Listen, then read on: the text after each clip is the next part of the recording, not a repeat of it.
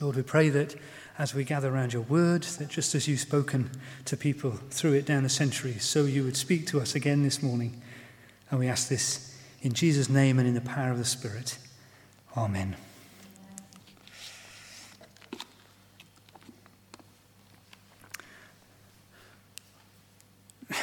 We were trying to think a little bit last week about what's different about the way in which Christians love.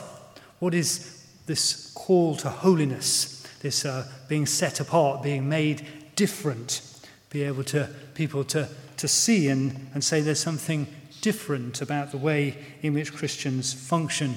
What does it mean to be holy, and what does it mean to be loving? Now we know, don't we, that there is love all around us. I don't remember the 2003 film Love Actually, and it starts by that observation that love actually is all around us, and it takes you to the arrivals hall at Heathrow Airport, and it shows you the way in which people love and greet one another. And the film makes clear that there is love in all sorts of shapes and sizes, flourishing and blessing and being wonderful. Christians certainly do not have a sort of monopoly or a prerogative over what it means to love. It is there, of course, in people all around us, people of other faiths and of none. Lots and lots of good examples of healthy, loving, life-giving relationships all around us. And as we think this morning particularly about bringing up a child, we wonder, what is it that makes this particular love different and distinctive? After all, Rebecca is a trained nursery nurse, and she's worked here at Many Springers, and she knows all about these really good and wonderful things that those who work in the nursery do. And if anyone was like me, thinking that people who work in a nursery are just basically playing with the children, it's much more profound than that. All sorts of really good things about diet and environment and emotional security and boundaries and developmental milestones and all these wonderful things. Our nursery staff here at the project are highly skilled and highly wonderful. So all this really precious love is going on all around us, and it's right that we should celebrate it. Is there anything different about Christian family love? Is there anything special that marks it out as different? Well, I want to suggest that yes, there is, and it has a start, a middle, and an end. Firstly, we start at a place of deep and profound esteem. Every child is loved, created by God. A little while ago, I saw a Robert Winston program, that talks about sort of children and their development. And it gave a child, lots of different children, a task. And at the end of the task, it gave them a pile of stars. 1 star, 2 stars, 3 stars. And when they'd done the task, the person said, "Now, tell me, using these stars, how well you did." And some children picked up 1, and some children picked up 2, and some children picked up 3. Only one child picked them all up.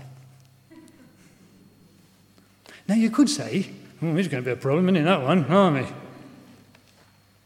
But actually, isn't that something wonderful there? Look, I've done really well.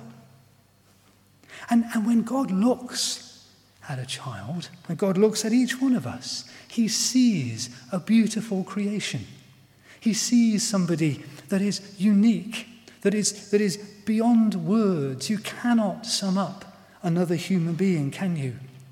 Wherever they are in their lives. We begin from this place of esteem because God has given us esteem.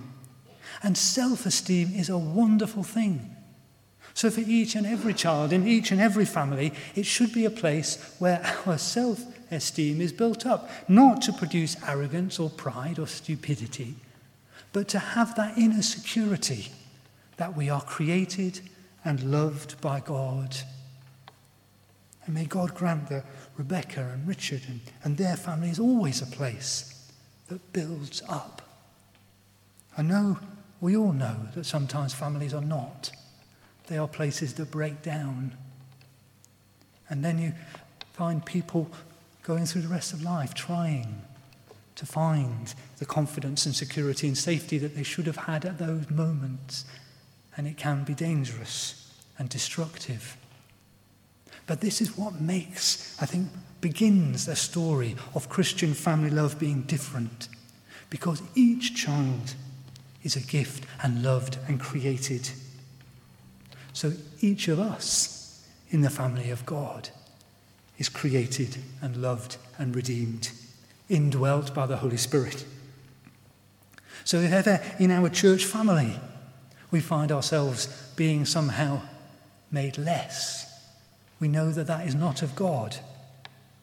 And if somebody is doing that, we need to gently but clearly call it out and say, no, that's not on for you to make me feel less. Because God always wants me to feel bigger and stronger and safer and more confident and more at peace. So it starts from self-esteem because God has made us. And then, of course, there's a middle. This journey that we are on. And just thinking about Amelia, but also all children, I think if I could encourage parents to do one thing, it would be to show that this journey means something to you, that it matters to you, that it's not just, as it were, an added extra, something that we do on a Sunday or something that we do at a particular point in the year. This is something that makes you tick. If they can see that this is what enables you to cope, if this is what gives you that security and that strength each day, if they can see that it makes a difference to you, it's what you trust in. In the words of the psalm, we trust not in chariots and horses. Chariots and horses are very tempting to trust in because you can take for chariots and horses and substitute all sorts of other things. Cars and houses and jobs and qualification and money and reputation and status and all these things which play their part in life. And it's very easy, to trust in those things, isn't it? How are you doing? And then we talk about what we do, what job we have, where we live. We immediately go to those things, don't we? Now, of course, we have to live in a house, and for those working age need to work and so on. I know all these things have their part to play. But are those the things that make us tick? Are those the things that we go to for our confidence? Can in the family of God, can we see that ultimately there is something else that we trust in? And this little passage, which comes right at the end of the Sermon on the Mount,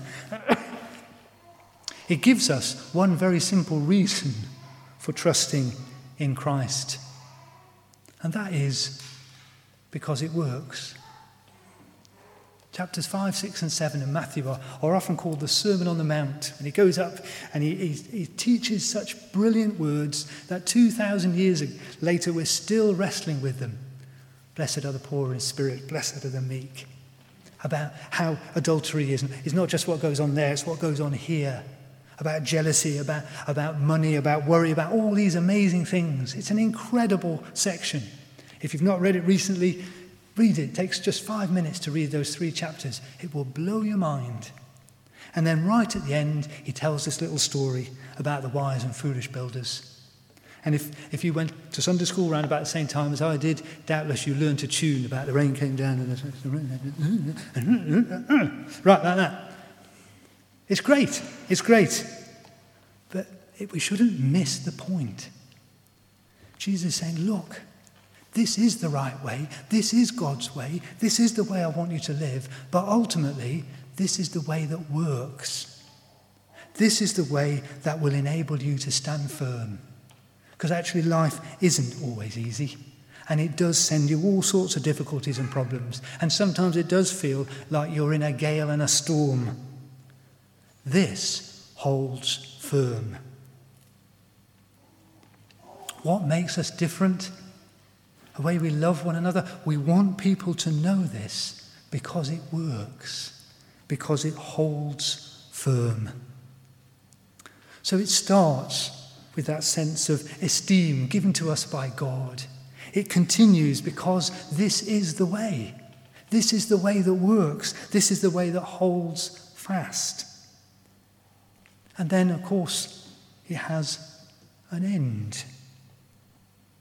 This little story that Jesus teaches and the stories that come immediately before it in the Sermon on the Mount remind us that life has an eternal perspective.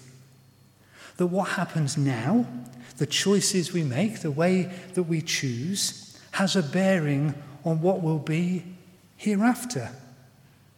And as I mentioned, the Sermon on the Mount finishes with three remarkable little stories about a tree and its fruit, and saying that the tree that bears no good fruit will be thrown into the fire.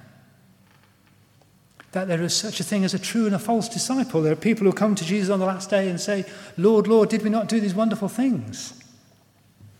And Jesus says, get away, I never knew you. And then this story about the wise and foolish builders, and one of the houses falls flat. This story reminds us that life has an eternal perspective. And it's not something to frighten ourselves with or even to frighten one another with. And I think in the past churches have done a bit too much of that, trying somehow to frighten people into believing in Jesus and to following him. Jesus doesn't do that in the Gospels. He doesn't frighten people into following him. What he does is invite them into the kingdom of God now and in all eternity. And that whatever else the cross and the resurrection mean, it means that the grave need have no fear for those who follow him. So as we think about Amelia, we think about our children in our church fellowship, we think about one another. What is that we want for her and for them above all else? Yes, of course we want them to flourish and to do all sorts of wonderful things. To climb trees and swim in rivers and all sorts of things like that. We want them to do all those things safely, safely. But more than anything else, we want them to know Christ, now and in all eternity. A beginning, a middle, and an end. This is what makes our love different. It begins because every child, every person is a gift from God and is uniquely esteemed. And so anything that knocks us down, that makes us feel less, is not of him. And our job is to help us to see who we are in him and to delight in that. And I hope every time you go out of St. Christopher's, you do feel just a tiny bit taller because you've been reminded of who you are in God.